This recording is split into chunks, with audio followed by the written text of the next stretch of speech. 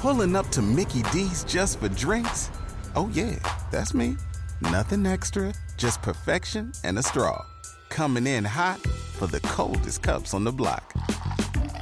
Because there are drinks. Then there are drinks from McDonald's. Mix things up with any size lemonade or sweet tea for $1.49. Perfect with our classic fries. Price and participation may vary. Cannot be combined with any other offer. Ba-da-ba-ba-ba.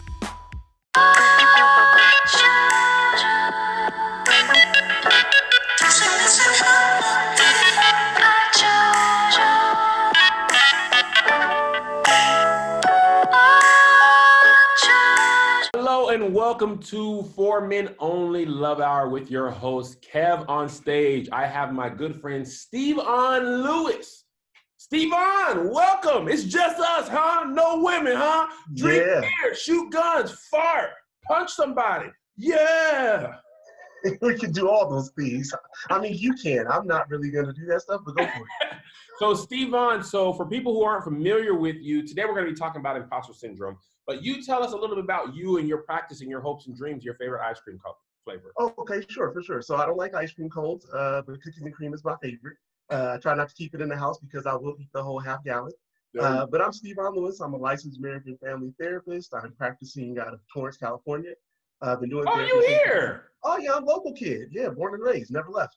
Oh, you would have been at the office if we didn't have that old Rona. Yeah, Rona blocking. That's what she does, blocking. So yeah, I've been doing therapy since about 2007. And so in my practice, I work with individuals struggling with imposter syndrome primarily, and then I also do some work with couples. How long have you been a therapist? I didn't catch that. Oh yeah, so I started doing therapy in community mental health in South Central Los Angeles, like in 2007. Got licensed in, I think like 2012 or something, way back when. And I've always kind of had my private practice on the side while I've done other things. So, I was in community mental health, and then I was the director of counseling services at a small private college in Burbank, and then kind of finally jumped into private practice full-time last August. Okay. Let's pause real quick. They're saying you sound a little muffled. Can you try to take your headphones out and see if it sounds better? If it doesn't, we're just going to keep going. But I can literally see that comment every time. What about now? Yes. That's better? Much better. Oh, let's do it. We back. How's that, audience? Good? Yay, a little delay. A little. Hello. I think it sounds better to me.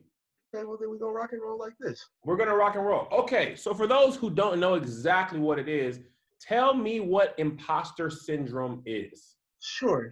So imposter syndrome, it's actually called imposter phenomenon. The term was coined by Dr. Pauline Clance.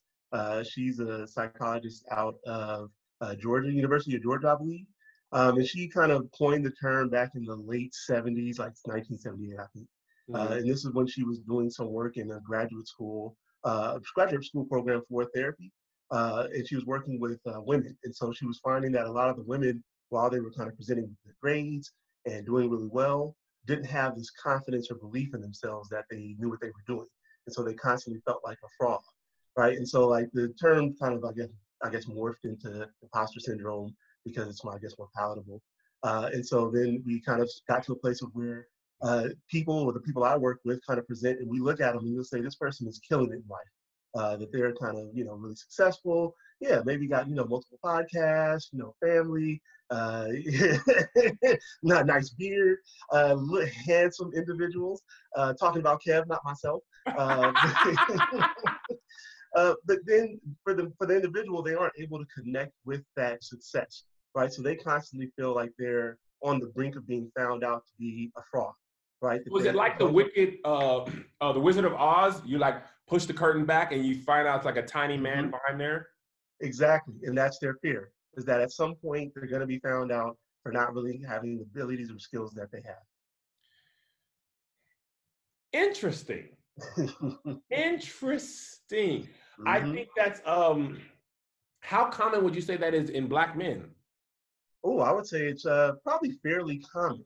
Kind of what I found in working with these individuals is that it shows up in people of color that are kind of in majority white spaces. So kind of when you look around the room, you're the only person in the room that looks like you. And so you start to question, not that somebody, maybe it's something that someone did, but you're just like, hey, no one else in here looks like me, acts like me, talks like me. I'm not sure I'm in the right space, right? And so there's always this little bit of doubt about whether I actually do belong in the spaces that I am in. That's really interesting. I feel like, and maybe to add to that pressure, if you are a man, you're the head of the household, right? And you have that pressure of like, say you're a man, right?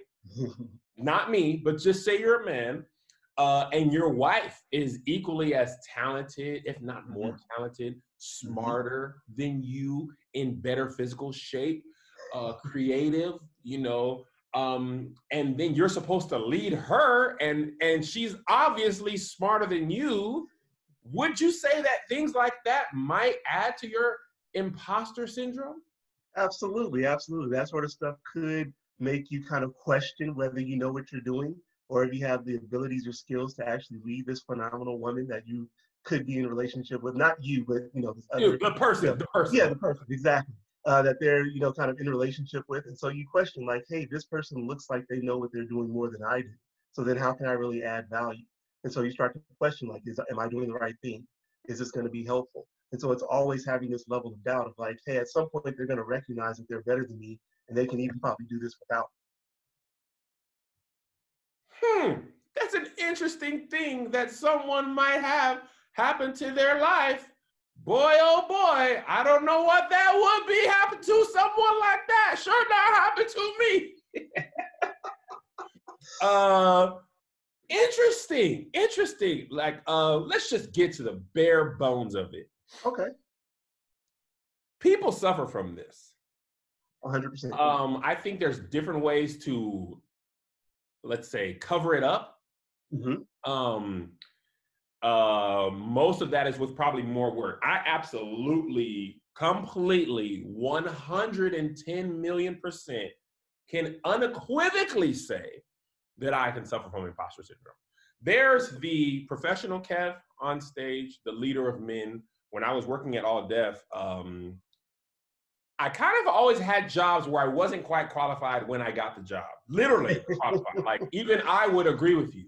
I just never let that be a reason. Like, I could talk myself up. Like, when I got the job at All Def, like, have you ever run teams before? And I was like, teams? Have I run teams? At the bank, I had a team of 25 tellers and 3 personal bankers. Bruh, all I really did was the tellers would write down this person's name. They want to check an account. I would come grab them and sit down. But in the interview, oh man, I had teams. So there was that. Eventually, I grew into that job at All Def where I actually was like, I don't know what the opposite of imposter syndrome, but I would say that I felt confident enough in my experience and skills to say what I said. But early on, I would just be in these rooms, especially with being in rooms with famous people, rich people. I'm talking about hundreds. People have hundreds of millions of dollars in their account right now, knowing I had $28. So there's that very real, these people are smarter than me. These people are richer than me. What the heck am I doing here? Right? I tell my wife, I tell my friends, they're like, what is this like being in this business and having to work with some celebrities? Because I've done some work with celebrities and that I can't speak about publicly. And I say it's kind of like, like in high school players, they people like LeBron James, right? He's in high school, he's watching the NBA, right? And he's a senior in high school. And the next year, he's playing against those guys. Like, so if he loves Kobe or Shaq, he's playing against those guys. So we have 1 second to be in awe of them, and then they're gonna try and dunk on you. And that's what it's like. Like, that's what it's like to be in my business. You have to prove that you're worthy. But what does that happen? Like, how do you deal with that when you kind of know that you belong, but you don't feel that you belong? Right. So part of it is that you got to start to recognize or challenge kind of what I call the inner bully. Right. So the inner bully. Yeah, the inner bully. Bully. Okay. Yep. So like the way I say it is that we all have an inner bully. Right. Yeah. And our inner bully is just like a real bully. It says mean and nasty stuff about us. It uses our insecurities against us to make us feel like we are less than or don't have what we, the abilities we really do have. And so it makes us question and feel terrible about ourselves, right? And so we've got to question the evidence of that stuff, right? So like when you're talking about being in this space or getting this opportunity at All Def, it's like, well, you got the opportunity and they hired you, right? And so you got to start to say, well, your inner bully's like, well, you didn't run a team of 25 people and 3 other tellers, and you own the bank. And you'll say, well, that's true, but also you got to look at the piece of there's also these people who think you can do the job, right? They wouldn't Yes. offer it to you, they wouldn't hire you, they wouldn't have had you for an interview if they didn't think you qualified, right? And that they've got to have some level of ability to understand who's good at something and who's not, right? Because they've probably been in this industry as well. So even if you're doubting yourself, like, we should be able to have some confidence that maybe they know what they're doing as well. Unless you're saying everybody in the world has no idea what they're doing, and that they're making a mistake in kind of deciding to add you to the team. Yeah, no, and I totally agree with that. I think as my confidence grew, I think what I realized, this is just for this specific thing, and I want to open the scope up a little more after this. There was a skill I had that they didn't, right? They had money, they had age, they had power, but they did not have the knowledge of the internet. So I was like, I remember when this actually happened kind of early. I was like, man, I don't know how to do all this stuff, but the Donna Goodo thing happened, and I knew how to make a video in an hour. Like, I called 2 actors, camera guy, we shoot this right outside, and this first video that went viral. And kind of like knowing what I didn't know helped me until I knew what I didn't know, if that makes sense. You know what I'm saying? But kind of like the fake it till you make it. Fake your way to the top. That's one of my favorite songs from Dreamgirls, Long As You Can. Now, here's the added element to just say my life, right? You have that professional setting, and then you have Kev on stage.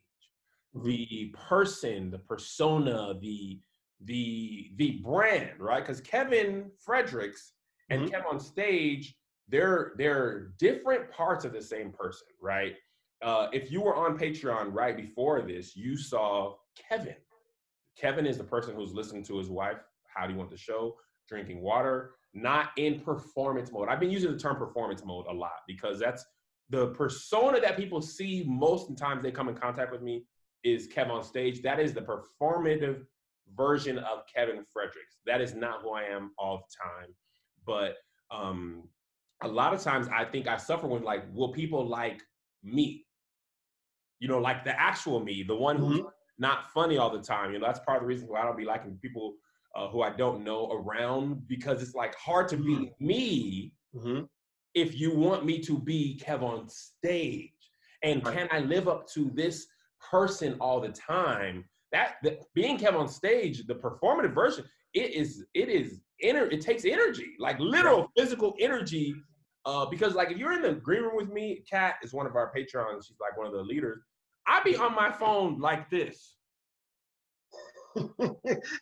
No enthusiasm. Yeah, nothing. And then when it's time to go on stage, it's go on stage. But I think I guess what I suffer with, and maybe other men do, maybe not that specifically, is that version of me, the one who's not the one people expect, is that enough? Right, and that's exactly kind of what imposter syndrome is, right? So it's this thing of I've got to live up to this standard all the time, right? Yeah. There's no flexibility, there's no gray area. It's either I'm great or I'm terrible, and that if I make a mistake, why is that? Why is it only sink or swim? Why does it have to be that way for us? So what I found in working with people struggling with imposter syndrome is that oftentimes it comes from childhood. I don't want to kind of pull out everybody's junk from their backpack or. Here we go. But, hey, it happens, right? So like in childhood, sometimes, people have had a parent who was super critical of them, kind of always pointing out where they weren't doing a good job or where they needed to improve. And then also kind of couple that with a lot of where they were doing well, right? Yeah. So they just heard, hey, you always need to fix this. You need to do this. Sit up straight. Don't slouch. Don't put your elbows on the table. See, I felt like you were talking to me. I was like, you know what? I am slouching. Yeah, right. And so doing a lot of that stuff, or that if they accomplished something, it had to be something really amazing, right? Like they didn't get, a lot of accomplishments for like getting an A in a class. You had to like graduate with honors, right?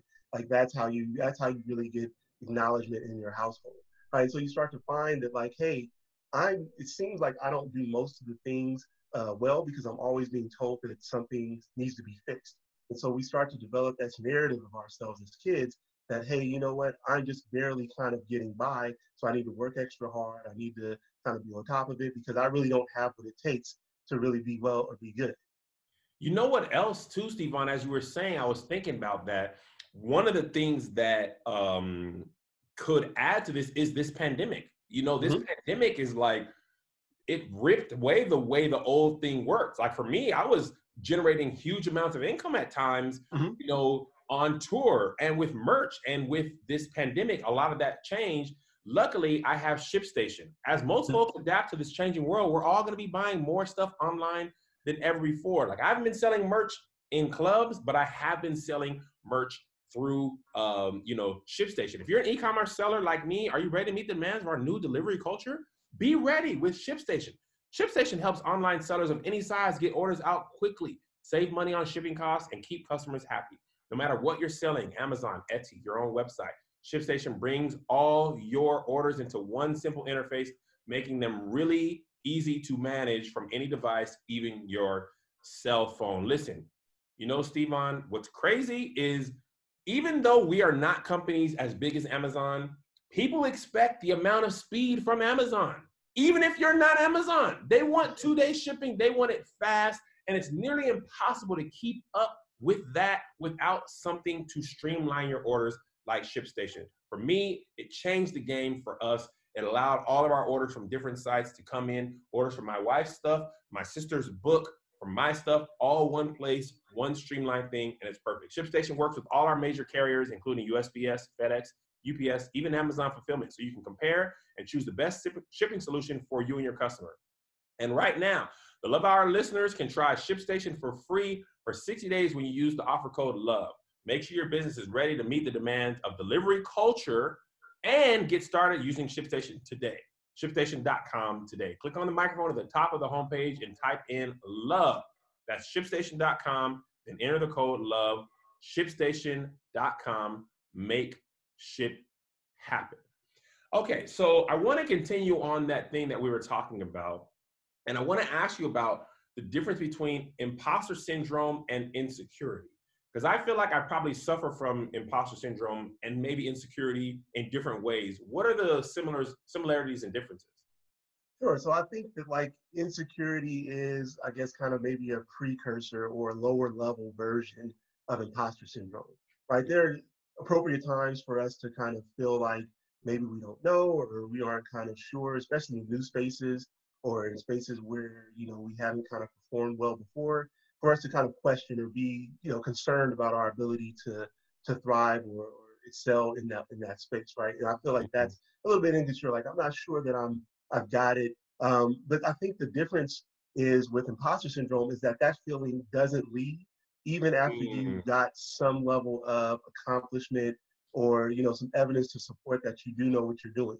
So you've got emotions. So it's not, it never goes away, even 100%. when you have evidence contrary to your feelings. Yep.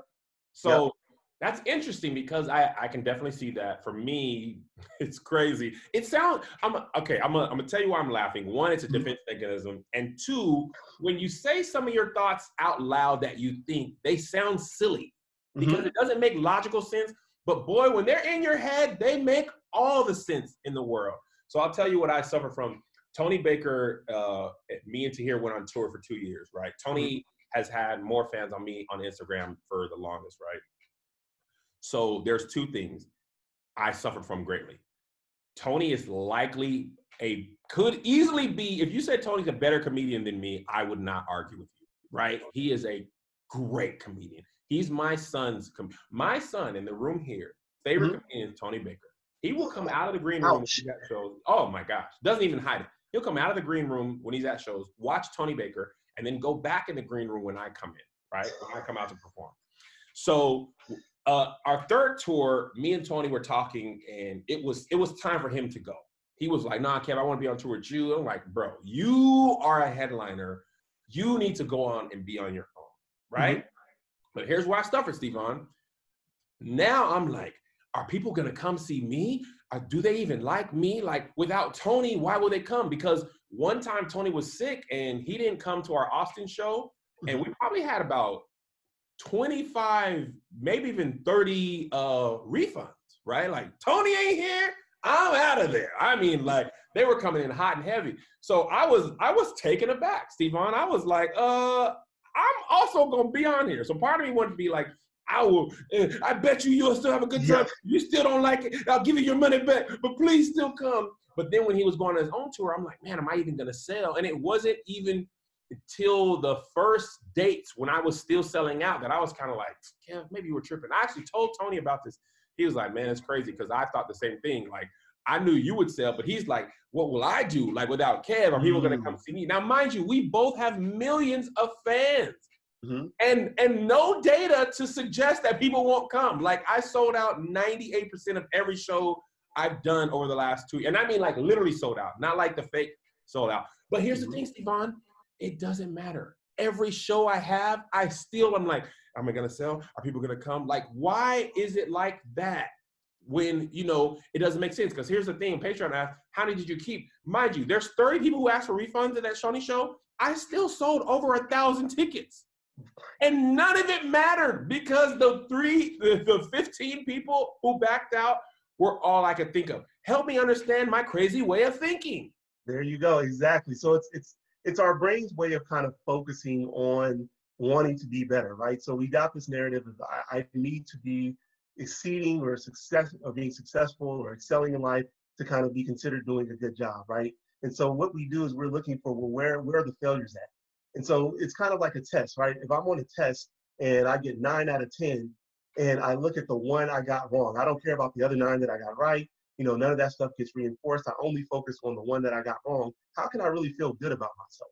How can I feel like, hey, I've got this, I know what I'm doing? All I'm focusing on for the next hour or two is the fact that I got this one wrong. How did that happen? How could I be so stupid and dumb? Right? So like you're this ignoring. Makes perfect sense to me. This is exactly how I think. This is perfect. Because that's how you get better, right? I don't get better by focusing on what I'm doing well. I get better by cleaning up the areas that I'm not doing so well in. That's what we tell ourselves. And I'm saying it's just as important to focus on what you're doing well and what you're accomplishing to be able to continue to do that and then add stuff to it, right? And so I think oftentimes what people do is we ignore one over the other.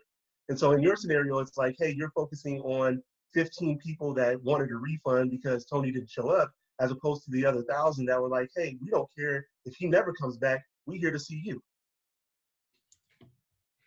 It is so crazy, because I realize now that you're saying it, I realize I do it in so many different ways in life. Like for me, it's almost like nothing is ever enough. Nothing is ever good enough. Like I don't compare myself to my actual class of people who are doing what I do, right? Like I literally will say, Issa Rae, who's younger than me, murdering at life, right? Like killing it. And I mean, shows she lost weight. Like even like, here's my thing. This is, we'll get to this too. All the excuses I have, she could have too, but she lost weight. She got that first show, she lost weight and she kept it off. Usually when people lose weight and it comes back, I'm like, yes, they're just like me. But when they lose it and keep it off, I'm like, wait, they're beating me at something? And I have a nice house, beautiful wife, healthy children, great credit, own homes, all of these things. And I never think about any of them. Right. It's only I can't lose weight. I don't have a movie. I don't have a stand-up special. I don't have LeBron James won 4 NBA championships. I didn't make the game. Like literally though, Steve, I'm like, I'm joking, but I'm not joking, because I used to hoop. I'm like, why don't I win the NBA championship? Is it because I'm not in the NBA? Like that's part of it. And when I'm on stage, I can be killing. Every other comic I know is like this too, murdering. We see one lady in the back corner, one guy on the third row, not laughing. On our first 2 tours, it was crazy. We would come off stage and they'd be like, bro, did y'all get dude in the red coat to laugh? We killing. That red coat guy is not laughing, and that's all we see. Yep. Why, Stephon? Help me understand why. Because, well, it's a couple things, right? There's that culture of comparison, right? Is that I need to do what the next person is doing or better for me to be good, right? So I've set this bar for myself based on somebody else's abilities or skills, right? The other thing is that we kind of focus or tend to focus on defining ourselves by our failures. right? So, you know, what I hear oftentimes when working with my clients is that they do something really well and they don't celebrate it long enough. They're like, oh yeah, I did that. And then it's on to the next thing, right? And it's like, well, time out. Like you did this thing. Well, if I stay there, I'm going to be complacent and I don't want to get, you know, to a place where I think highly of myself. And I'm like, well, that's not who you are in general. You're not a person that walks around like, you know, your shit don't stink kind of, right? Or that you're just, you know, everything God's gift to life, right? You're not that type of person. I'm also saying, why can't you celebrate that? If you're going to spend, you know, 10 hours thinking about what you didn't do well, why can't we spend another 10 hours thinking about what we did well? I'm saying just be fair, right? And oftentimes people aren't doing that. They, you know, get a promotion, oh, that's good, but now they start to focus on, well, you know, I've got these new people reporting to me, what if they don't like me as a supervisor? What if, it's like, well, time out. Let's just be happy about this promotion for a little bit before we start to think about, you know, how the world's gonna end tomorrow. I think I definitely, it's so crazy how I think all this stuff. I feel like resting on your laurels is dangerous. Now, maybe in my line of business, this is more heightened because I've been in this business a long time, like professionally, and also been watching. And I've seen people rise to the top and fall. I've seen people fall off. I've seen people who were hundreds of thousands, millions of followers ahead of me, engagement ahead of me, deals, brand deals, all that, and then I've caught up to them or surpassed them. So I know that if that happened to them, then that can happen to me. So I can have a video go viral, 1 million views on Sunday, literally Sunday. If by Wednesday I haven't had another video reach that, I'm like, I lost it. I don't have it. The internet. There will never be another video. And let me tell you about the impending doom thoughts. There you You go. want to talk about silly, Stevon? You want to get really crazy? You want to hear some of the stuff I have thought? Let me tell you, impending doom. Beginning of every tour, I lose my voice a little bit because I go from regular amount of talking to that plus 3 shows plus travel. What if I'm never able to talk again? What if I get in an accident and someone chops my hands off and then I can't hold a microphone? How will my family survive?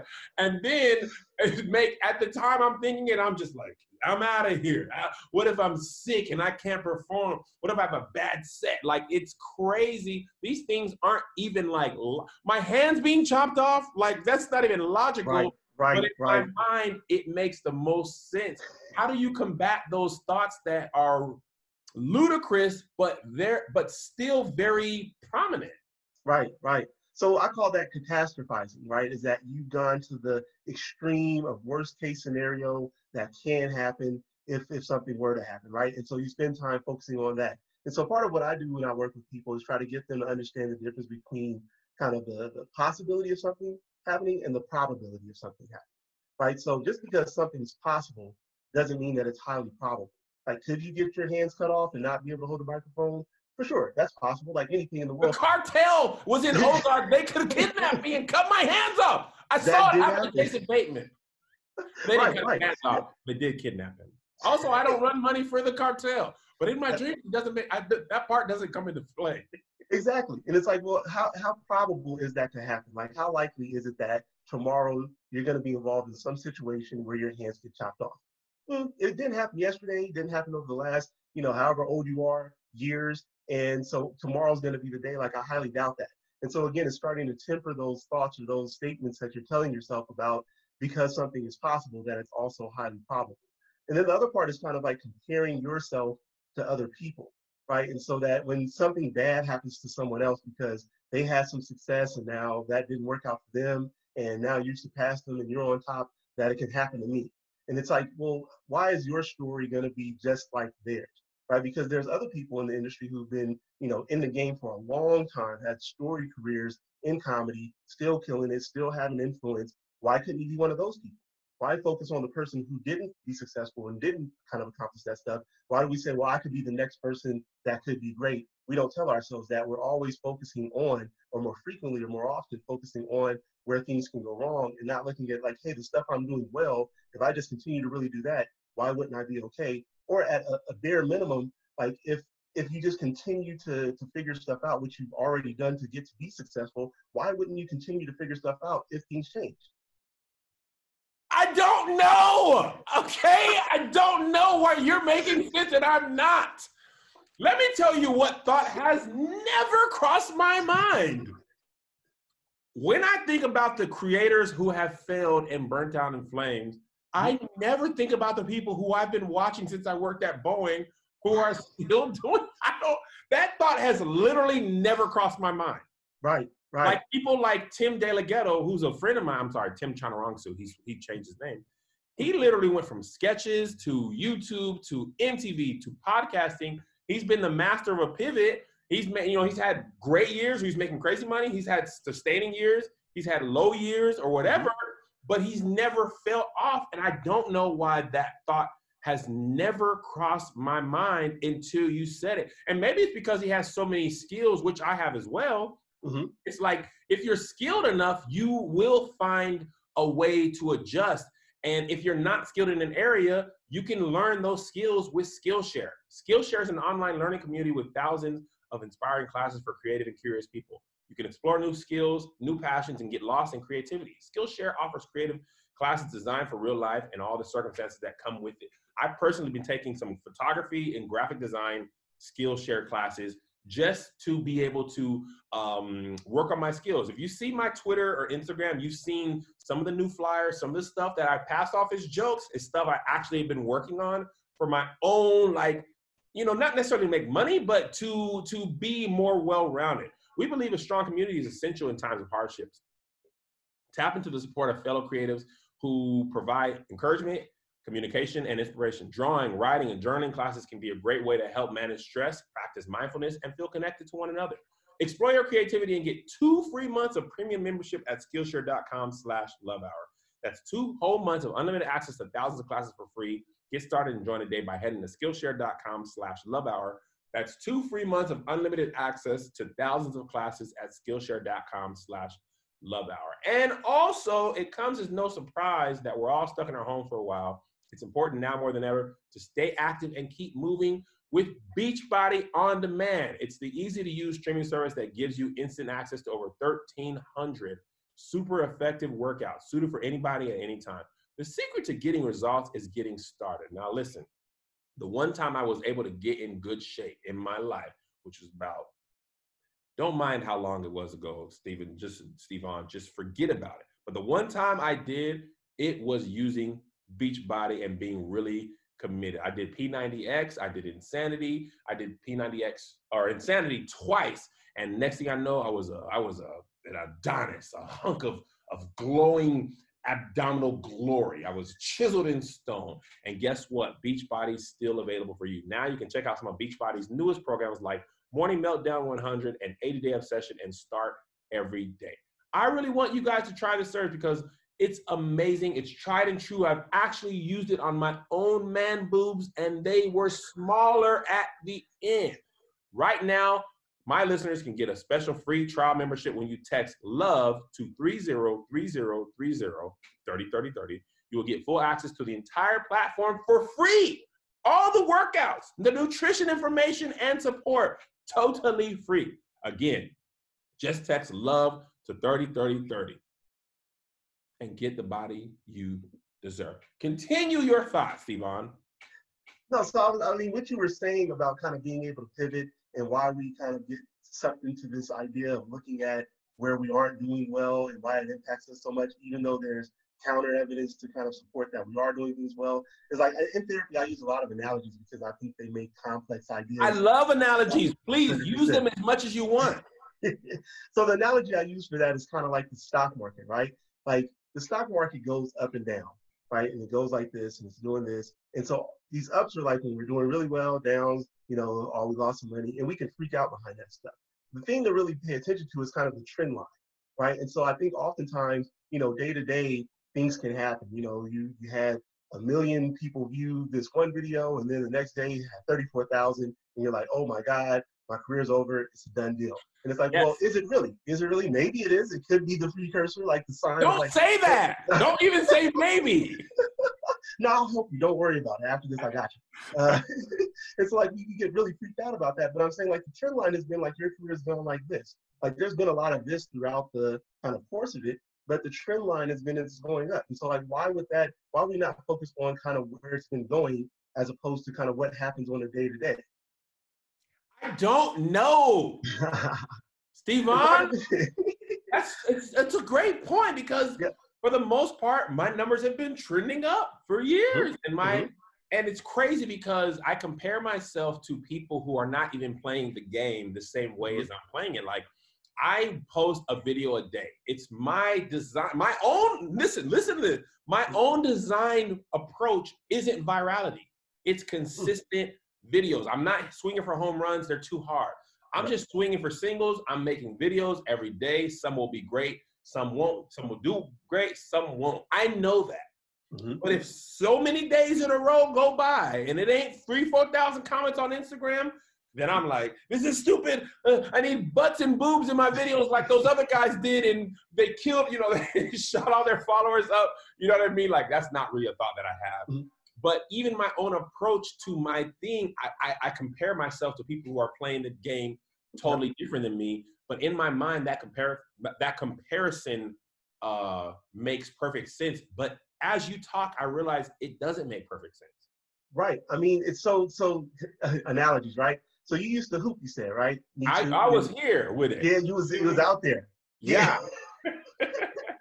So oftentimes what we do is we look at how somebody else is doing it and being successful, and then we determine for ourselves we need to do it their way, right? So the analogy I use for that is kind of the difference in the game between James Harden and Russell Westbrook, right? So Russell Westbrook is like high energy, he's high, what I call like high investment, high return, right? Like he's going hard. He's, one end, other end, making a block, getting a rebound, dunking on somebody, making a shot pass. Like he's energized plays up and down the court. James Harden, not so much, right? He's kind of what I call a low investment, high return kind of player, right? And so his approach is to kind of, he's not running fast as Westbrook.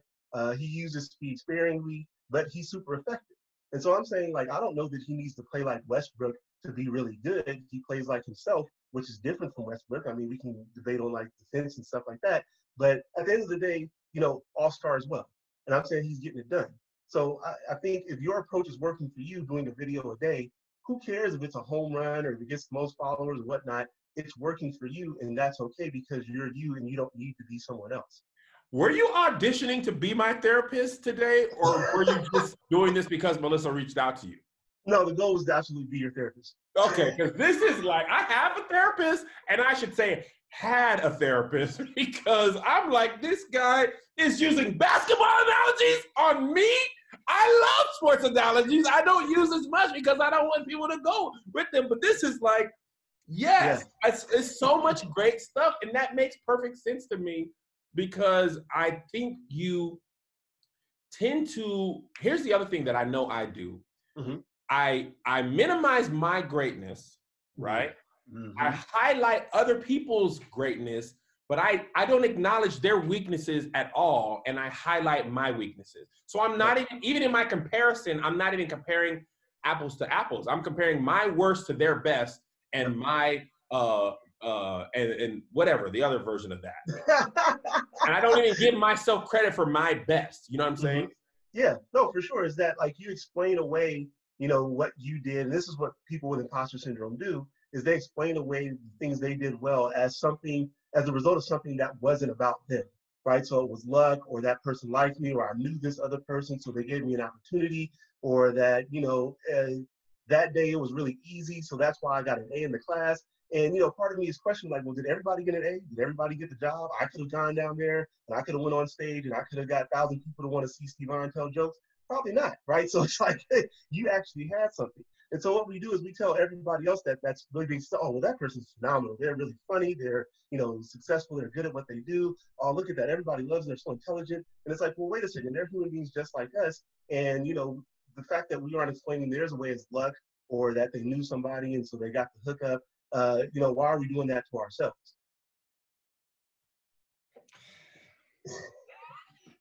You all up in my business. First of all, step back, mind your business, and leave me be. Because all the stuff made sense to me till I talked to you. And I know my wife was on to something. She's like, oh, I don't want to be on this episode, Kim. You got it, Kim. Want to do your thing. Because you know who else have imposter syndrome?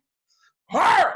But we'll talk about it another day. Now, here's the thing I want to talk about on, is you made amazing points. We haven't touched on the imposter syndrome when it comes to the husband and father, Mm-hmm. right? Mm-hmm. Husband first, love my wife. She is the best thing ever, but she is so amazing that one of the thoughts that creeps into my mind is, am I an equal partner to her? Mm-hmm. Right? She could easily live life without me, right? There you go. She's beautiful, she's smart, she's physically fit. She can have, if she wanted to go get a job that paid $200,000 right now, she could. She could have another man. She could have a man with abs. She could have a man with more money. So then I'm looking at her and I'm like, why is she with me? And then we post Mm-hmm. pictures of each other or, together. It's like, Kev, you done looked up. How'd you get her? She could be this. You done did it. You think I don't read that? You're wrong. So now I'm like, what it does is it does two things. It makes me kind of question myself there, but also it makes me go even harder on the other stuff so that I can say, well, look at this house, but look at this house. Look at the backyard. You see it. You know what I'm saying? Like, look at the vacations and stuff. And it's like, why am I even doing that? Like, I do like vacations. I do want my family to be in a house, but I'm like, Mm-hmm. am I doing that so that she can see the value in me? Right. And therefore she won't have to go look for that in other people. And it ain't even like she has given me, this is a crazy thing, Steven, and I'm gonna let you talk Mm-hmm. after this.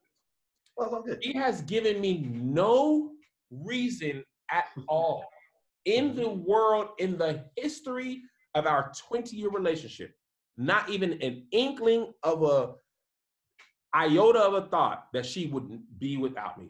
Mm-hmm. Does not matter. In my mind, it makes sense for her to not need me, even though I'm the prize. I made this video yesterday. Said I'm the prize, right? So in my mind, I feel like I have to stack more and more achievements to validate someone who has never asked for these things to begin with. Like, she never even wanted these things, and I know that's not what she's built with. So why am I doing this? Tell me why I'm doing this. So first, congratulations on the 20 years in the game. That's dope. That's dope. Hey, popping. Yeah. So I mean, I think like some of the stuff I talked about in terms of what people present with, not to go back to kind of childhood, right?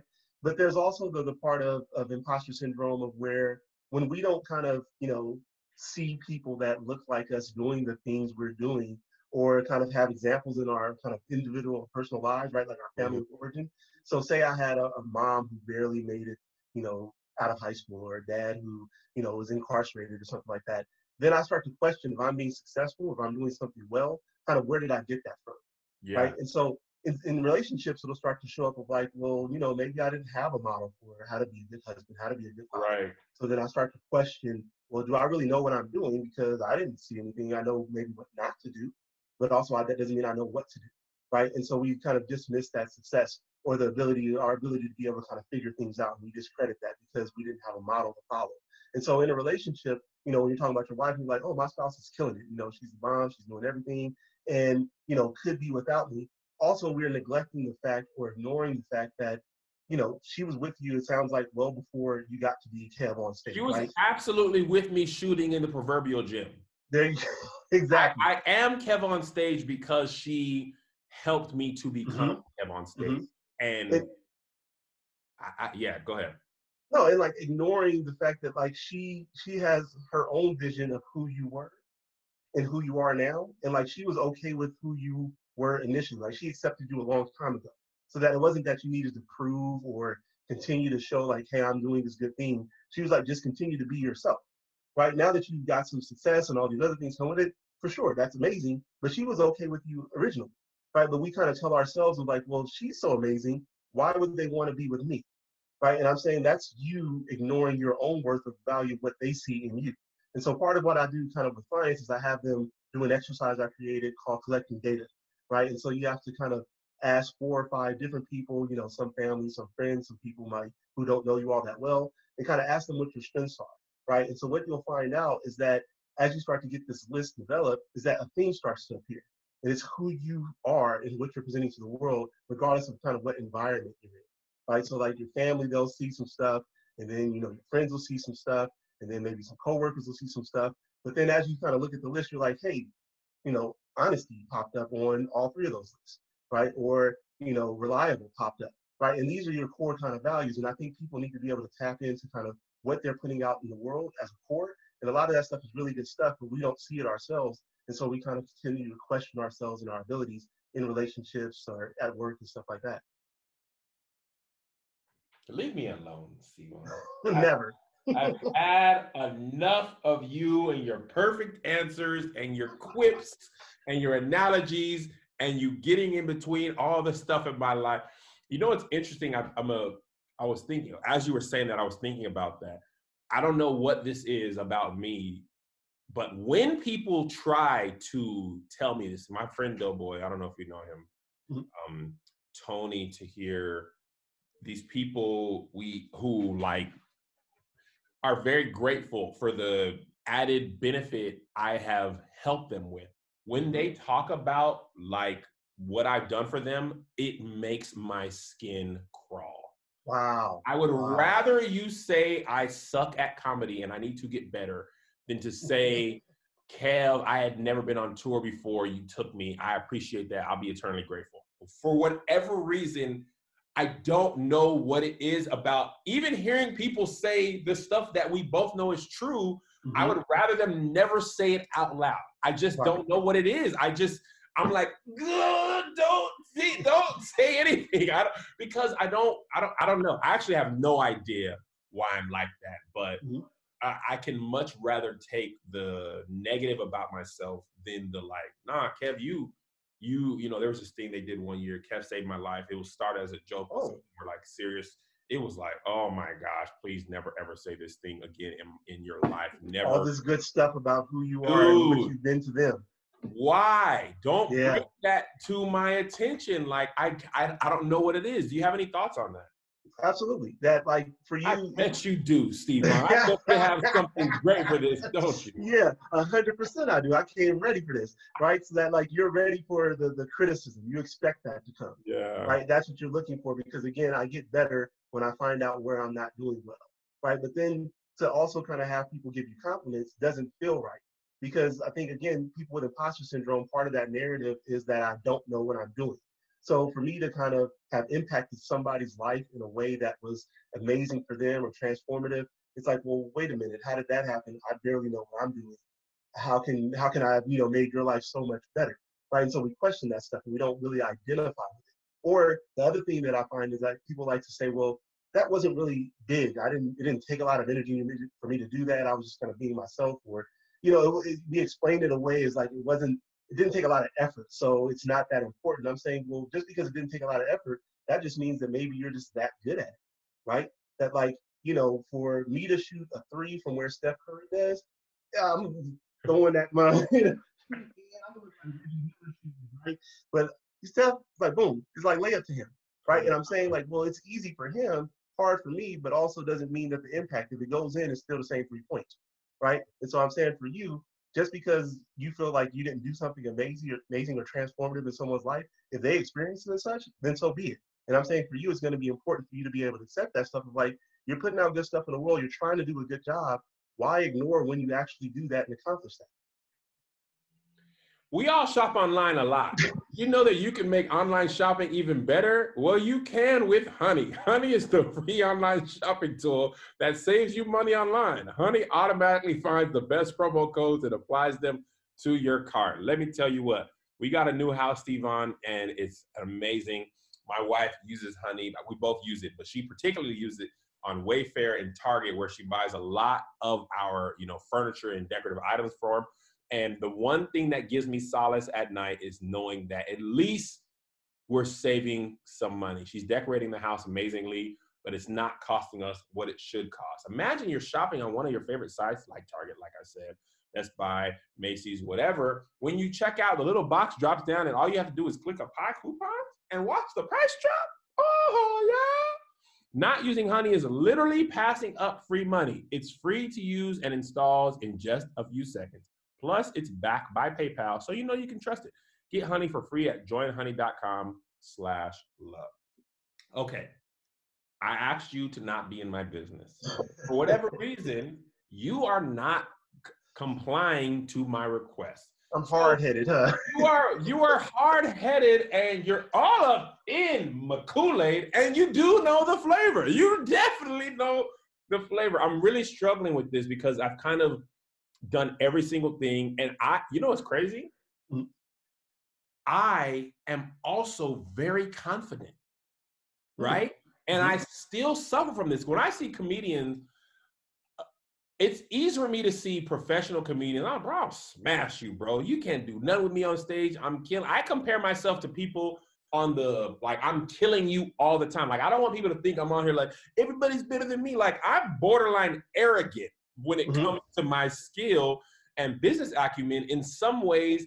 And on the other side, borderline fearful that it's a house of cards that's all going to come crashing down, right? Like, and how are these two beings this super confident, because you have to be insanely confident and believe in your own ability to uproot your whole family from Washington, two very stable paying jobs at Boeing, move down to LA with not enough money to live in LA, and absolutely make it. Like in some ways, in other people's minds, I have made it, right? If I never do anything else.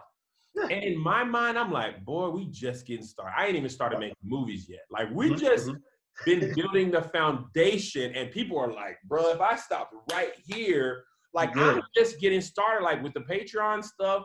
I talk about this on Righteous and Ratchet. Our Patreon has allowed me to now do phase 1 of my empire, which is to pay actors and actresses when they appear in our content, right? And pay them the standard rate that they would get. They worked for BuzzFeed or All Def or whatever. Same standard rate for a full day, same standard rate for a half day, right? That is no small feat, right? But in my mind, I'm like, all right, boom, check. That is crazy that I'm even able to do that, and I give myself nothing. Because the next thing is, all right, now we can pay actors and actresses. Now we need to make movies. Like, we get the Patreon to like, and when people find out how many patrons we have, they're like, you have what? And I'm like, oh, but I don't have enough yet to do my ultimate dream, which is fully financed movies, right? And when actors and actresses are like, bruh, Kev, you paid my rent one day, you did this. And you know what's let me give you a free little nugget that I didn't plan on sharing, that I am gonna, because since you're all in my business, let's just go there, Steve on. Let me give you my best get out of jail free card. God. This has nothing to do with me. This is all about this Big G. It ain't me. Now, let me share with you a thought I've never shared publicly, because I just cast it down. I had an atheist friend in Washington, right? And he was congratulating me on it. Like, he was coming up in comedy when I was. And he was like, Kev, why do you always give credit to God? Like, you did some of the work too. And I'm like, I cast you out, demon. How dare you? How dare you take any credit from me? This is all God, right? He's like, no, I get it. Like, I know, like, he wasn't trying to disrespect my relationship with God at all. He's like, I understand what you're saying, but like, God may have given you this talent, but you actually are the one who's going to stand-up comedy. You're working on your craft. Like, you give all the credit to God, none to yourself. And I'm like, man, shut up. This is a God, and without him, I'd be nothing. So I'm asking you, are you telling me that not give credit to God? Are you saying Jesus didn't die on the cross for my sins, and I'm responsible for all my success, and it's not the Lord? Huh? Is that what you're telling me, that it's not Jesus? Is that what you're saying, Steve Vaughn, since you got all the right answers, you got your degrees, and you know every freaking thing? Is that what you're telling me? Not at all. Not at all. I've not heard it. Faith without works is dead, right? Nah, so no, absolutely not. Absolutely not. God absolutely gave you abilities. He gave you some skills, endowed you with some, traits that make you successful, and you had to do something with that stuff, right? So it's both and, right? So you don't get to kind of say God did all the good stuff and I'm responsible for all the bad. It's like, hey, you did both. And without that, without the talents that he kind of endowed you with, then maybe you don't be as successful as you are. But you also come with some hard work, right? That you're out there putting in the effort. And so, like, when you talk about kind of moving family from East Coast to West Coast and, saying that that's confidence, and it really is, there's also a part for people with imposter syndrome is that, like, there's this fear that drives right? The fear of being found out to be a fraud. And so you'll see them be super successful because they're worried about being found out. So they're like, I've got to stay later at work, or I've got to put in, a video a day. Okay, you didn't have to use that one analogy. Below the belt. Take a point. Take a point. That was a low blow. That was a low blow. I'm sorry about that. But no, I mean, but they do all these things because they're trying to run from this fact of being found out, right? And so like they're living in fear. They're more anxious about that stuff. And so it's like, I did this thing, but I've got to do something next, right? Because if I don't, then it's all going to wash away, that house of cards analogy. And so I'm saying for you is that, like, at least give your credit that you're crafty enough to continue to figure out how to hide if you really don't have skills, right? So you don't even really need to worry about being found out, because for the last 20 years, you've been doing well at hiding and tricking everybody. So why wouldn't you still be able to do that? I don't know. Because at least you're good at that, right? Like, at least you can give yourself credit for being good at that part. Okay, here's a funny thing that's crazy, right? When me and my wife were going through the house buying process, right? Rest in peace, dream house. One thing we had to say was like, she was a little unsure, right? Her money story is, let's just say this. Living in LA is by far the most expensive place we've ever lived in. Mm-hmm. And we were taking one expense and tripling it, right? Yep. So she was like, Kev, help me make sense of how we're going to be able to pay this if the worst happens, right? Mm-hmm. And I'm like, girl, at worst, I'll be able to do stand-up comedy shows in LA and make it, right? Mm-hmm. Mm-hmm. Cover the mortgage, right? So the absolute worst case scenario in my life happened. Coronavirus came and mm-hmm. took our biggest income generator, right? Mm-hmm. And eliminated it for months, mm-hmm. right? Mm-hmm. And for the foreseeable future, I know it's going to come back. I know it'll come back in some way, right? I don't know how, but I'm sure it'll come back. In a couple years, it'll be back to normal. Won't be this year, it'll be back to normal. Maybe late next year, or maybe the year after that, right? Mm-hmm. Let me tell you what was crazy. When I realized that, because I had said, in theory, we don't need touring. We can pay our employees. We can pay our bills. Mm-hmm. Thank God, Melissa and I grew up poor and always thinking the world is coming, because when the end of the world came, we had money saved. Oh, scarcity mindset. I like it. We don't have time to go into everything, Steven. Okay, just let's focus on imposter syndrome for just today. We cannot go to scarcity mindset. Just saved our lives. We can deal with the negative parts of it later, but for this, sometimes it's doggone helpful to be terrified of being poor, right? 100%. Scarcity mindset prevented me from buying a Range Rover from a used car dealer that was across the street from McDonald's for $8,000. I don't know what I was thinking, right? So I was telling Tony Baker, right? I was like, Tone, we gotta transition into making movies and other content, because we can't work right now. Like, this is like finding out somebody figured out that you can't go left, mm-hmm. and you have a chance to either go right or develop a fadeaway game. It's like when Jordan realized he couldn't drive and dominate the way he did, and he came mm-hmm. back as a doggone fadeaway mid-range and won 3 more championships without the athleticism he had in the first half of his career, right? 100%. So I'm telling Tony, the worst happened. The worst thing happened. Our biggest income thing got canceled, and guess what? I'm still here, mm-hmm. right? Mm-hmm. I don't have the money I was making, but I can't even say that I'm losing. Like, we're sustaining and even growing. My bank account's not dropping. Like, it actually happened. But I feel no problem telling him that.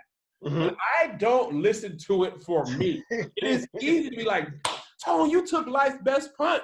You got it. Like, one thing Doughboy said to me when we lost the house that really kind of was like, dang, you're right. He was like, Kev, it took a whole global pandemic to prevent you guys from buying a house. Just think on that. Yep. If it weren't for a once in 100 years global pandemic, you would be living in that house. And that's mm-hmm. something beyond your control, that if you knew that was a possibility, you would have prepared for, but nobody knew, right? And that was the thing that I was like, dang, like, I was definitely having a Derek Luke, Antoine Fisher, I'm still standing, I'm still strong moment. I'm still here. I'm still here. Right? And but I can't, it doesn't make as much sense telling myself that. And what is that about us? Like, this was the Tabitha Brown video that I did made sense. Mhm. It's so much easier to give advice to Yep. others. But applying that to yourself, man, stop. It don't make sense. Shut up to me. That's the inner bully. I mean, the inner bully has told you that you don't know what you're talking about or what you're doing for yourself, right? And so we often kind of look at our lives as not being where we want it to be. It's not the finished product, and so therefore it's not good, right? It's kind of like this wouldn't happen in real life. Like Steve Jobs doesn't go out on stage and talk about the iPhone, 10 or whatever it is, iPhone X or 11. And then, he knows he's going to make an iPhone 20 down the line and it's going to be better. But he doesn't say, well, just buy this one now because it's kind of okay and it's good and it's got some stuff. But really, in 5 years, we're going to release one that's even better. So that's the one you want to look out for, right? And so I think for you, what we do oftentimes is that we're seeing the finished product of where we could be, this dream house, being in movies. And because we're not there yet, we kind of diminish the quality of the product we have now. But I'm saying, wait a second, what you have right now is what's here. What you're talking about doesn't exist yet. So, so how can you really be focused on what doesn't exist yet and saying, well, that's better? It's not here. The technology isn't here yet. So like you can't even really be talking about that because it's not real. Let's talk about what's real. And what's real right now is that you got the best version of you killing it in the game on today.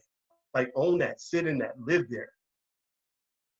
Dude, where the heck have you been in my life? Where have you been in my other therapist? God bless that woman. No. You are done. No, Absolutely not. Absolutely not. I don't even know her name. She's amazing. Shout out to her. Is she? No, yes, she is. 100%. She's great. Man, that is something else, bro. I'm sorry, Liz, if this is not going the way you wanted it to go. But man, Yeah. Live in that place. You can see me naked right now because it's like the Patreon people, they know for real, like, and they're in here commenting and I see all the hearts and loves. So they know you all up in here. You all up in here. You're like Batman when he fought Bane. And it was like, oh, I know all your, first of all, I know you're Bruce Wayne. He was like, yo, what? People are not supposed to, I'm out. You are not supposed to be saying that out loud. And he said, let's not stand on ceremony, Mr. Wayne, and then beat the brakes off Batman. That's what I'm feeling like right now. I feel like I walked into Bane, and I'm you're like, oh, you fight like a young man. Like, why do you know everything I'm thinking and doing, and why do you have a good reason for it? And I have nothing for you. Yeah. No, you're good though. I mean, and that's the part I want you to see, right? Is that you are doing the things that are making you successful. Like I want you to be able to attach to your success, that things are going well because you are able to figure out how to make things go well. Not because the world's been perfect for you or that you were given some silver spoon or you've got, some major inheritance or a trust fund kid, but because you find a way to figure out how to be successful given the hand you're dealt. And I'm just saying, own that. Be okay with it. That like, hey, the hand you dealt may not be, full of spades, but that don't mean you can't win books. And so let's make it happen. You have black analogies? What? My own therapist didn't know about spades? That is so good. That probably is my best skill. That's what you learn being poor. It's like, well, we don't have access to, the same meal, food, whatever. Yep. But that don't mean we can't cook. And that's also part of being black. We were dealt a terrible hand and we find ways to make life enjoyable with what we're given. I feel like that. And honestly, sometimes my best creative moments come from the lack of access to stuff. It's like, well, I don't have this. I can't do this. What can I do? Right. And it's crazy because like, even without the tour, bro, we're good. Like we really are good. We haven't had, and that was like very almost freeing. You know what I mean? Like to find out that what you knew was true was actually true should give you the confidence to to rest in that. But I feel like this is also part of the reason why I have so much trouble on vacation, relaxing. I'm like, I gotta keep going. But it's like, it's ridiculous to think that everything I've built over all these years will come crumbling down because I spend 5 days in Europe and I don't post one thing. Exactly. You know what I mean? And especially because of the algorithm, sometimes people don't even realize this video was posted 3 days ago because the algorithm's serving it to them like it's fresh. Like, you really are probably good. But that little man in me is like, you're not good. Remember that person took a break? Because the thing is, some people actually took breaks. And you're absolutely right. I hate it for you. I hate it. I just do hate it that you're this right. Because what people who did when they failed, I would never do that way. How do you mean? Like, people who fall off, the mistakes they make, I would never make that mistake. Okay. I think I could fall off the way they fell off, but I never would do that. But but that fall off, you know what I'm saying? That fall off still feels real to me, even though that possibility. The possibility still feels as real, and I would never do the stuff they did ever, but I fear like I would, if that makes sense. And part of me is wondering, like, as I listen to it, is like, then why accept that fear, right? Why accept the belief that you could fall off like them?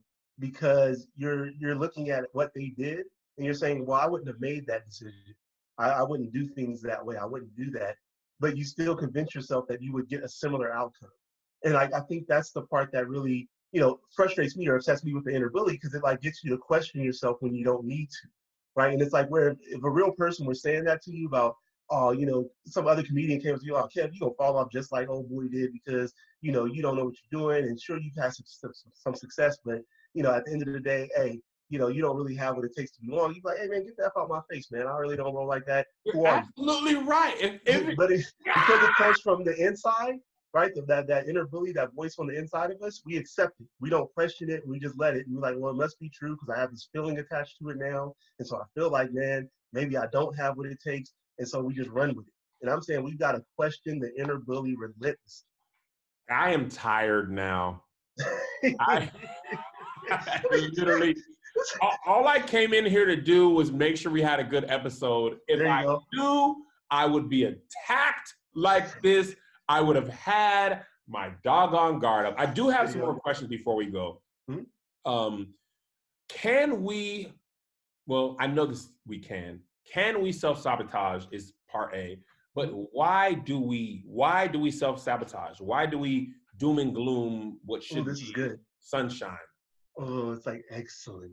I love this question, right? So that so part of, yes, we can self-sabotage. We can do things to prevent ourselves from being successful, right? And so part of that is due to that fear that I talked about. So that people with imposter syndrome, because they're driven by this fear of being found out to be a fraud, think about how scary it must be to level up, right? If I do something well and I get rewarded and I level up, now I've got to do a lot more to try to hide the fact that I don't have what it takes, right? So then partly, maybe even if it's not done consciously, is that I want to make sure that I don't get so high because I won't be able to maintain or keep this kind of house of cards, afloat, right? Or stable.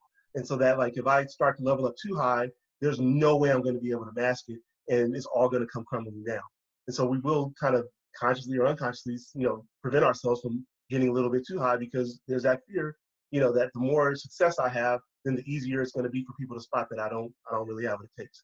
More money, more problems. 100%. So to prevent that, we just mess up our stuff so that we don't give people an opportunity to find us out because we never achieved what we could have achieved.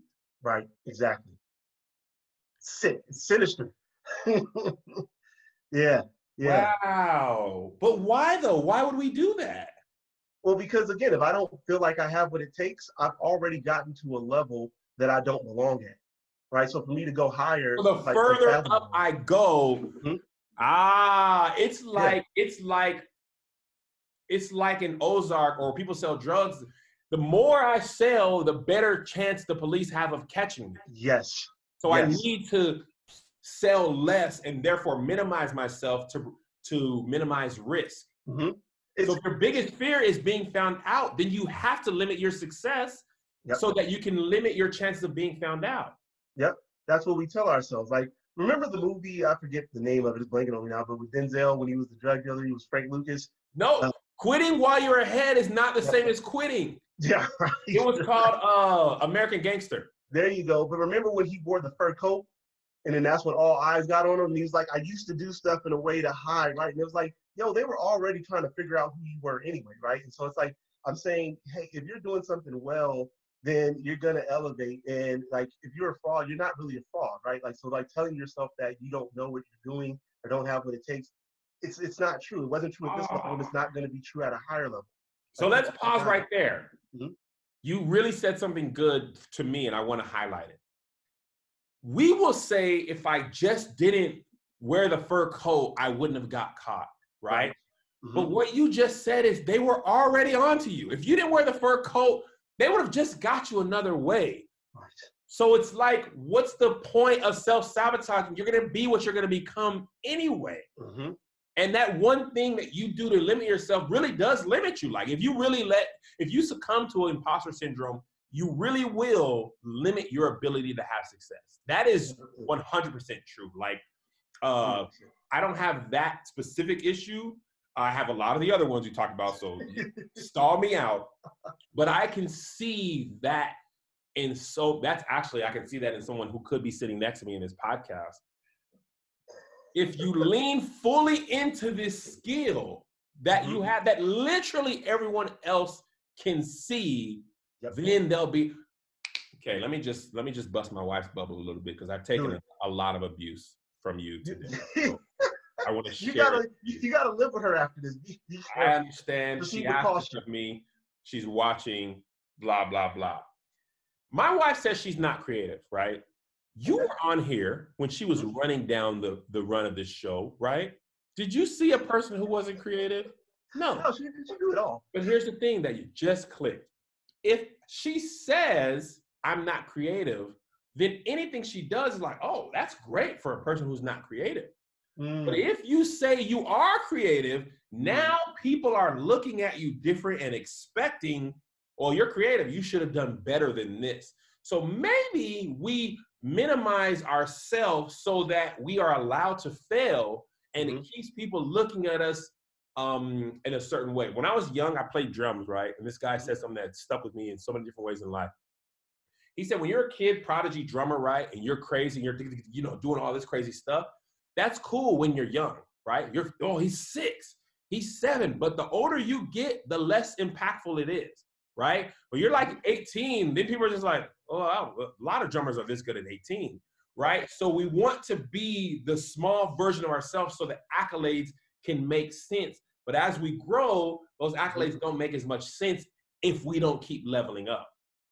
Right. And then like the other part of that is though, is that like you said, it's kind of, maybe I lower my standards or lower people's expectations of me so that then, what I do or what I accomplish looks that much better, right? And I'm saying, well, does the brain know the difference?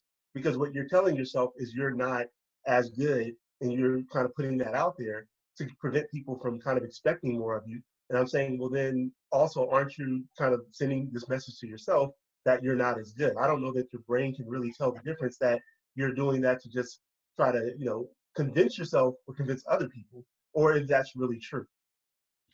You lost him. He left. Oh, what you talking? What you talking, Steven? I say, what you talking? Your brain doesn't know the difference. If you keep telling yourself you're trash, you're not good enough, then your brain's like, okay, well, dang, I guess we are trash.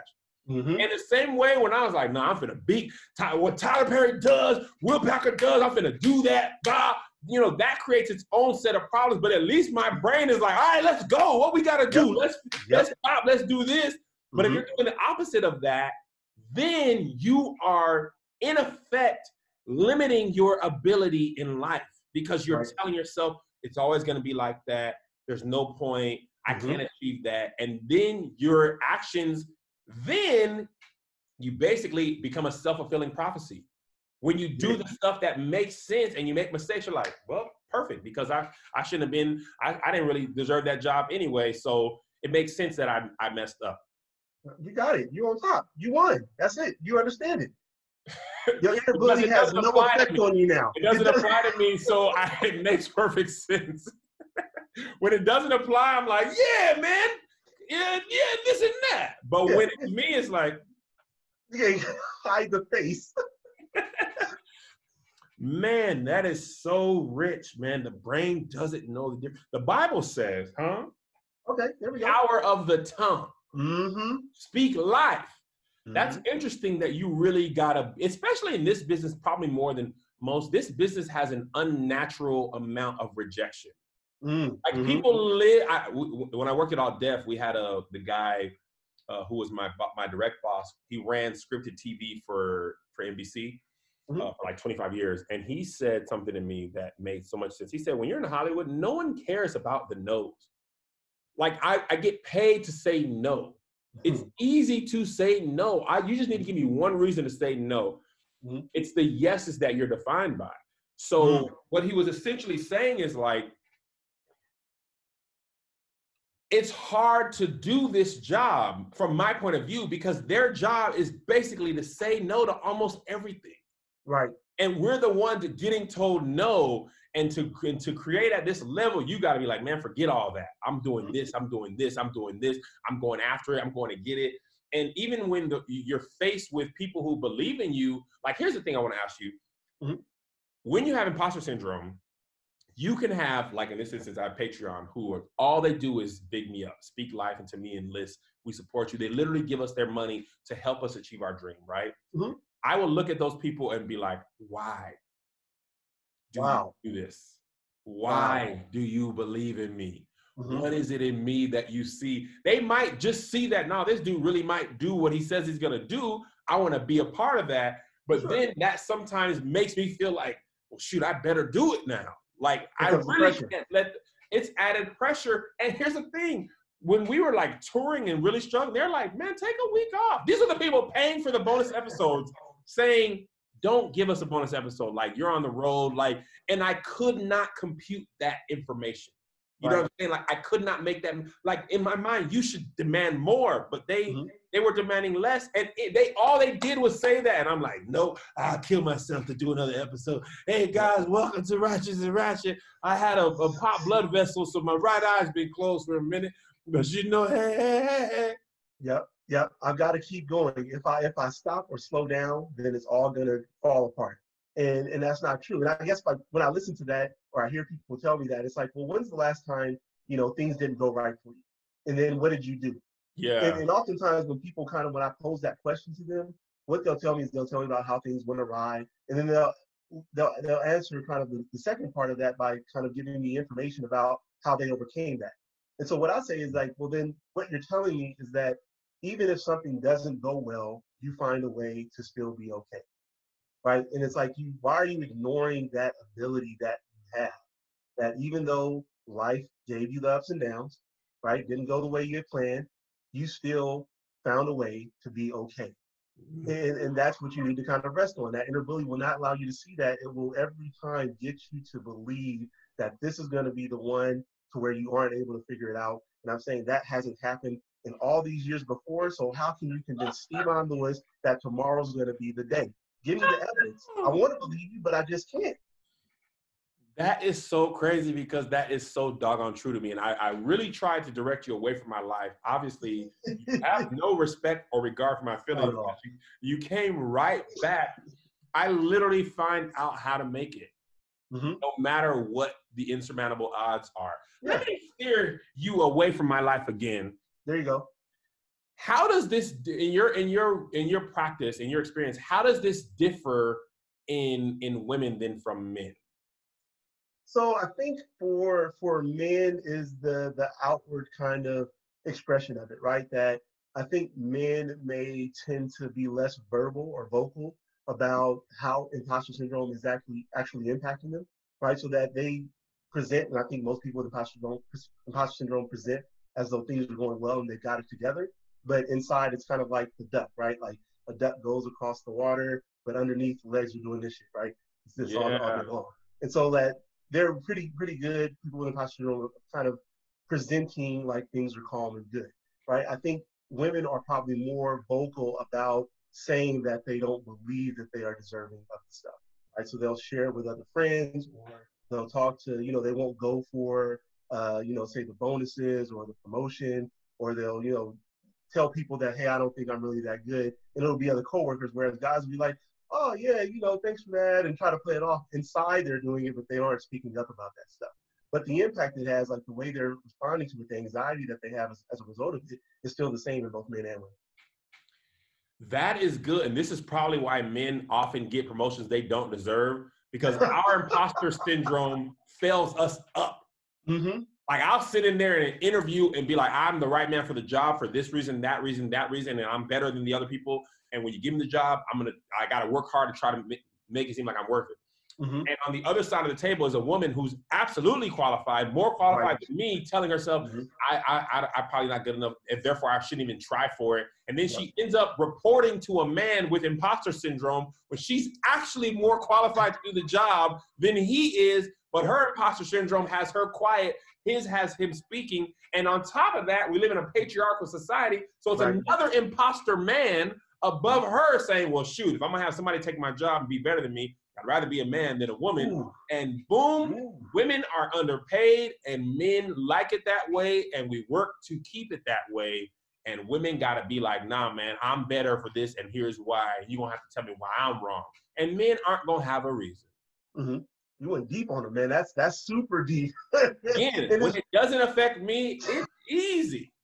and it's so true, right? And it's like, some of my clients, women clients, they're killing it in life, like doing amazing stuff, but just they are really good about being cheerleaders for other people. Really good, like phenomenal about being cheerleaders for other people, right? And I'm not saying that in a way of like cheerleading because it's sexist or whatever. Yeah, they can celebrate the successes of everyone else, and it's like, well, what about you? Well, I don't know, and it's trying to get them to believe and understand that, hey, you have what it takes, and you're just as qualified, if not more qualified, than this other individual, regardless of kind of what's between their legs, right? And so, kind of getting them to understand that piece is super, super important. And for like, I guess the dudes or like the guys, kind of in my practice, it's they're doing stuff, and like you said, they're kind of getting the success, but they're just kind of questioning it behind closed doors. And they're like, will I be able to maintain this? Am I really this good? Or I really don't know what I'm doing, but it hasn't prevented them from still going after stuff. Listen, bruh, when I tell you, I'll go after anything. Stuff that, the kind of thing that's crazy about my temperament is, if I feel like I'm not ready for it, I will go harder for it. Yeah. And then I'll get the job, and I've actually done it and like achieved it. Like at All Def was my whole career, I've got jobs that I didn't get. I should have got. It wasn't just All Def, it was everything. Literally, Stevan, like when I worked at Bank of America, my prior experience was at a daycare. Everyone, and I wanted the job as a personal banker, right?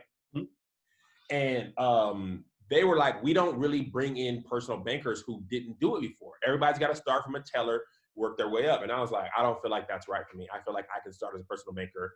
And all the personal bankers at that Bank of America branch didn't want to bring a brand new person on because it was a high traffic branch. Mm-hmm. And it's a lot of work, right? They were right. They shouldn't have done it for me. Like, they really shouldn't have. But guess what? I picked it up quickly, and I became the seller for this whole region at that branch. And they were like, dang, like, I can't believe that, right? Then they wanted to promote me to manager, and we were trying to move to Dallas. We had some talks about moving to manager, right? So I was like, boom, I'm going to go to manage a branch just because. And I was working at a daycare, like cutting up peanut butter and jelly sandwiches 2 months before that, not even the same skill set, Bro, I had no reason to be in that job, but I killed it, right? So then I did the same thing at Boeing. Should not have gotten that job. That job was like, bro, when I tell you I can interview, I can trick you into believing I'm going to be a great employee, right? Got that job, did not kill it at Boeing. I was just not motivated. By then, I was like, I got to do this, right? But I did enough to keep the job. But then All Def was the pinnacle of, you probably should have got this job. It could have. And then when I found out that they were trying to give that job to somebody who worked at Comedy Central and these TV people, my confidence was through the roof. And now that I actually know what I'm talking about, when I consult with other, and here's the other thing that I thought about too. and this is just confident Kev speaking, not imposter syndrome Kev. Right. When I'd be pitching to these brands and stuff, I'd be like, bro, it's just somebody at that company who's my age. What they know? They don't know nothing better than me. They ain't more talented than me. They ain't even older than me. Like, even when I hired my agent, I was like, this dude's a year younger than me. They don't be knowing nothing. You know what I'm saying? Like, and that confidence helps me to be like, bro, you got it. You on your way. But my imposter syndrome, oh, this is my question to you. It just clicked. There you go. It looks like imposter syndrome takes different faces. My imposter syndrome is duck imposter syndrome. You got to kill it. You got to go hard. You got to work hard every day. You can never let up. What are the other different ways imposter syndrome can take the face of? Sure. So it's like you said, it's like, we have the star individual, the overachiever who's accomplishing a whole lot, right? That's the person. So it's like, they're getting all A's. They're, the ones getting scoring titles and all that stuff. Then you have people who are kind of the workhorses, right? So they're staying late after work, they're staying at the job, or, they're kind of the ones who show up early, leave late, putting all the time in the gym, because it's coming from that fear of not really possessing the skills that everybody else has. So I've got to work 10, 12, 15 times harder, right? Then you have other people who kind of try to rest on the intellect, right? So I'm reading every book. I'm kind of studying everything. And before I try something, I've got to do all the research on it. And I've got to see who read that and who wrote this, and, who studied it before this other person, so that before I can even talk about it, I've got to know everything about everything, so that otherwise I'll look like an idiot. Go ahead. I don't know anyone like that who does anything like that, but boy, if I ever meet a person who does that exact thing, I will let you know. Oh, you're right. Yeah, I love it. Yeah, and so like you're doing all this stuff to try to compensate, so that you won't be found out. And so like it just shows up in different people, different ways, and it's like, again, the reasons behind that are different. Sometimes it's because of childhood stuff. Sometimes because it's the only person in the room who, whether it's a person of color, or, a woman in tech, or, a man in nursing or something like that. These areas where we don't feel like we kind of belong. And that stuff just kind of pushes us to really try hard to mask that we don't have what it takes. And I'm saying, well, let's go back a little bit further and question, you got in the room, right? Like, even when you said, I'm a good interviewer, and you're like, okay, that's part of it. But also, once you get in the door, you also know how to stay in there. So, okay, you're good at interviewing, and you're also good at staying inside. So like, give yourself credit for both, not just one, right? And so I think I'm really big on language and how people say stuff, because like you said, power of the tongue, right? Life and death. So I'm really big on like pointing out to my clients when they say things that don't really add up, because what you're telling yourself, you're listening to that constantly, right? And so be aware of the narrative of what you're saying about you. So I'm really big on words. And so, kind of like, as early in my career, I got exposed to Deborah Tannen. She's a linguist out of like Georgetown University. So kind of reading her work and kind of how men and women kind of relate in relationships. But like, language is everything, and the messages we send to ourselves and others is everything. And so if you're saying, I'm good at this one thing, and just leave it off, now we're starting to question it, right? Or if we only talk about the bad and not the good, how can I feel really good, right? And so it's like, pay attention to what you're saying, because what you're saying has immediate impact on how you're going to feel. You know what you're about to create? And I will blame you, and I'm going to use my words clearly. You're going to create, you're going to create supremely confident Emperor Kev on stage. No, actually, what you're going to do, I think for me, which is actually probably even more helpful than make me better at my job and grow better, you're probably going to make me realize that I can take it easy sometimes. Right. Which is like probably equally as valuable. It's just like, Kev, I work like a dog, like you wouldn't believe, or maybe you wouldn't believe, I don't know. But hard work is nothing to me.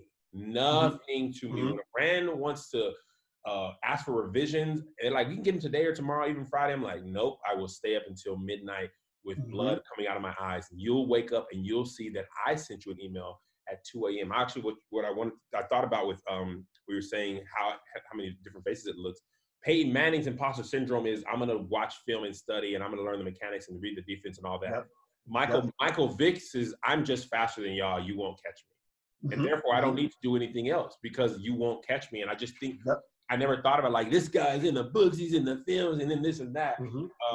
Joshy, our editor, he suffers from this too, and he is You diagnosing everybody. He's like, he got it, she got it. Oh, we all, I think, but it's now that I realize that it has different forms, right?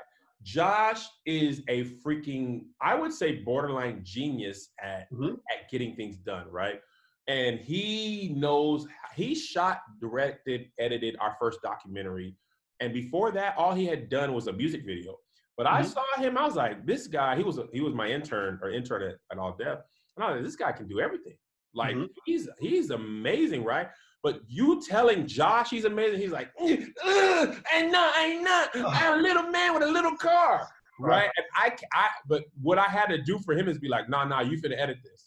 And he's like, nah, but I can't. Let's find an editor. I was like, nah, you good. And then he did it, and then he released a video last week. Amazing, right? So I think in some ways, your friend group knowing your weaknesses and pushing you with the best of intentions can be important, right? Because sometimes you need people around you who believe in you. Like Melissa can see my weaknesses better than me. Her telling me, Kev, you're good, just take the day off. It will sit better than like Doughboy telling me. Doughboy tells me, I'm like, nah, man, I got to prove to you that I make it. You know what I'm saying? Like, I got to make sure you're paid. My wife being like, nah, you're good. It holds a little bit more weight. You know what I'm saying? But then I can't necessarily tell her that the same way. Maybe her sister can speak her language to her more because her sister suffers from it in the similar way that Melissa does, right? And not the same way that I do. So I think this episode's really been good for me because the more of us who understand how this works and how it shows up, then one, we can tackle it in our own lives, which I feel like is more important, like put the mask on yourself. And then two, we can help our friends and family or our children, as well. Like my youngest son, my wife was really great with this. Like he's an amazing soccer player. This dude's out as pro. But when he moved up to the current team he's on, which is a club team, these kids were all good. Like now on his other team, they were all suck. And there'd be one good kid. And Joe would be easily the best player on the field. Like everyone can see it, right? Now his current team, these kids are all good, and this coach is good, and they're doing drills he ain't never done before. Where I tell you that first day, he was like, bro, I hate soccer. I quit. Like, we're like, what happened? He was like, nah, man, like, these kids doing crap I ain't seen. Like, am I even good, right? My wife was right there, and literally right there. When he came off the field crying, was like, listen, Josiah, what you're really feeling is that, this stuff is new. This team is new. They seem to know each other. You're feeling a little left out. But I guarantee you, if you stick with it, you will learn these drills and you'll be just as good as them. When it clicked, then he was out here waxing on these kids, and now he's back to confident. Like, boy, y'all can't hold me. Y'all suck. But it was important to be able to diagnose that because I lived my whole life. I only remember hearing imposter syndrome when my wife talked about it. Like that might have been 2 years ago. Like I'm living my whole life with not even being aware that I'm operating like this. The term overachiever, that behavior, that's like 3 months old for me. You know what I'm saying? So imagine what we can do with our children when we can give them that in middle school or high school. You know what I'm saying? Like I feel like that's why this is really impactful. Before I let you go, is there anything you want to say to the people, even though you've been all in our life all this hour and a half? No, thank you for the opportunity. You can find me at my website, stevonlewis.com. You can find me on Instagram at StevonLewisMFT, STVON, like Steven, but ON. And that, you don't have to really succumb to your inner voice. Like, you do not have to listen to all the negative lies that it's telling you. Question it. If you ended up in the room, you're in there for a reason. So now it's just for you to continue to do what you've been doing to get it that got you the invite in the first place. Let me ask you a question. Okay, there you go. Do you ever suffer from this? A black male therapist? Come on, man. No, of course I did. I was my whole career, right? Like there aren't many black male therapists in general, right? So I went my entire graduate program not seeing anyone that looked like me in the program, right? So how do you know, or like even the way I I speak about things or the way I approach therapy, use analogies, or the way they teach you. I was just like, yeah, I'm not gonna do therapy like that. Yeah, nah, bro. I got my own way. Exactly. So we're gonna see how it works out because it's definitely not what they were teaching me, but I'm trying to make it do what it do. Yeah. I'm glad, because if you would have said me, no, I'd be like, bro, shut up. You lying to me right now, man. You lying liar. Do you do any therapy virtually? Yeah. So right now I'm seeing all my clients via teletherapy. Yeah, I'm not in office right now. Not sure when I'm gonna make it back in the office, but yeah, I use a platform that's HIPAA compliant to do teletherapy with all my couples and all my individual clients. Nice. Well, ladies and gentlemen, this was one of my favorite episodes of the Love Hour, mainly because Stevon was all up in my business, like that. But it was very impactful. I hope you got something out of it. Make sure to follow him on Instagram and support him, man. Tell a friend about him. We all got to be better people, and having people who know they're talking about strong voices in the community is how we get better. Thank you so much, Melissa, for setting me up like this. I know this is Inception. I didn't see it coming until it was happening. I was like, God dang it, she got me again. I really was like, oh, I was like, you sure you're not gonna be in this? She was like, no, man, you got it. I literally, before I walked in, when I changed my shirt, she had her wig on and her makeup done. So I was like, you gonna come on? She was like, me? No, I could not do. And now, as it happened, I'm like, you doggone set me up for the okie doke. But I appreciate it. Thank you so much, Melissa. And thank you, Stevon. And thank you guys for watching. We'll see you next week on the Love Hour. Peace.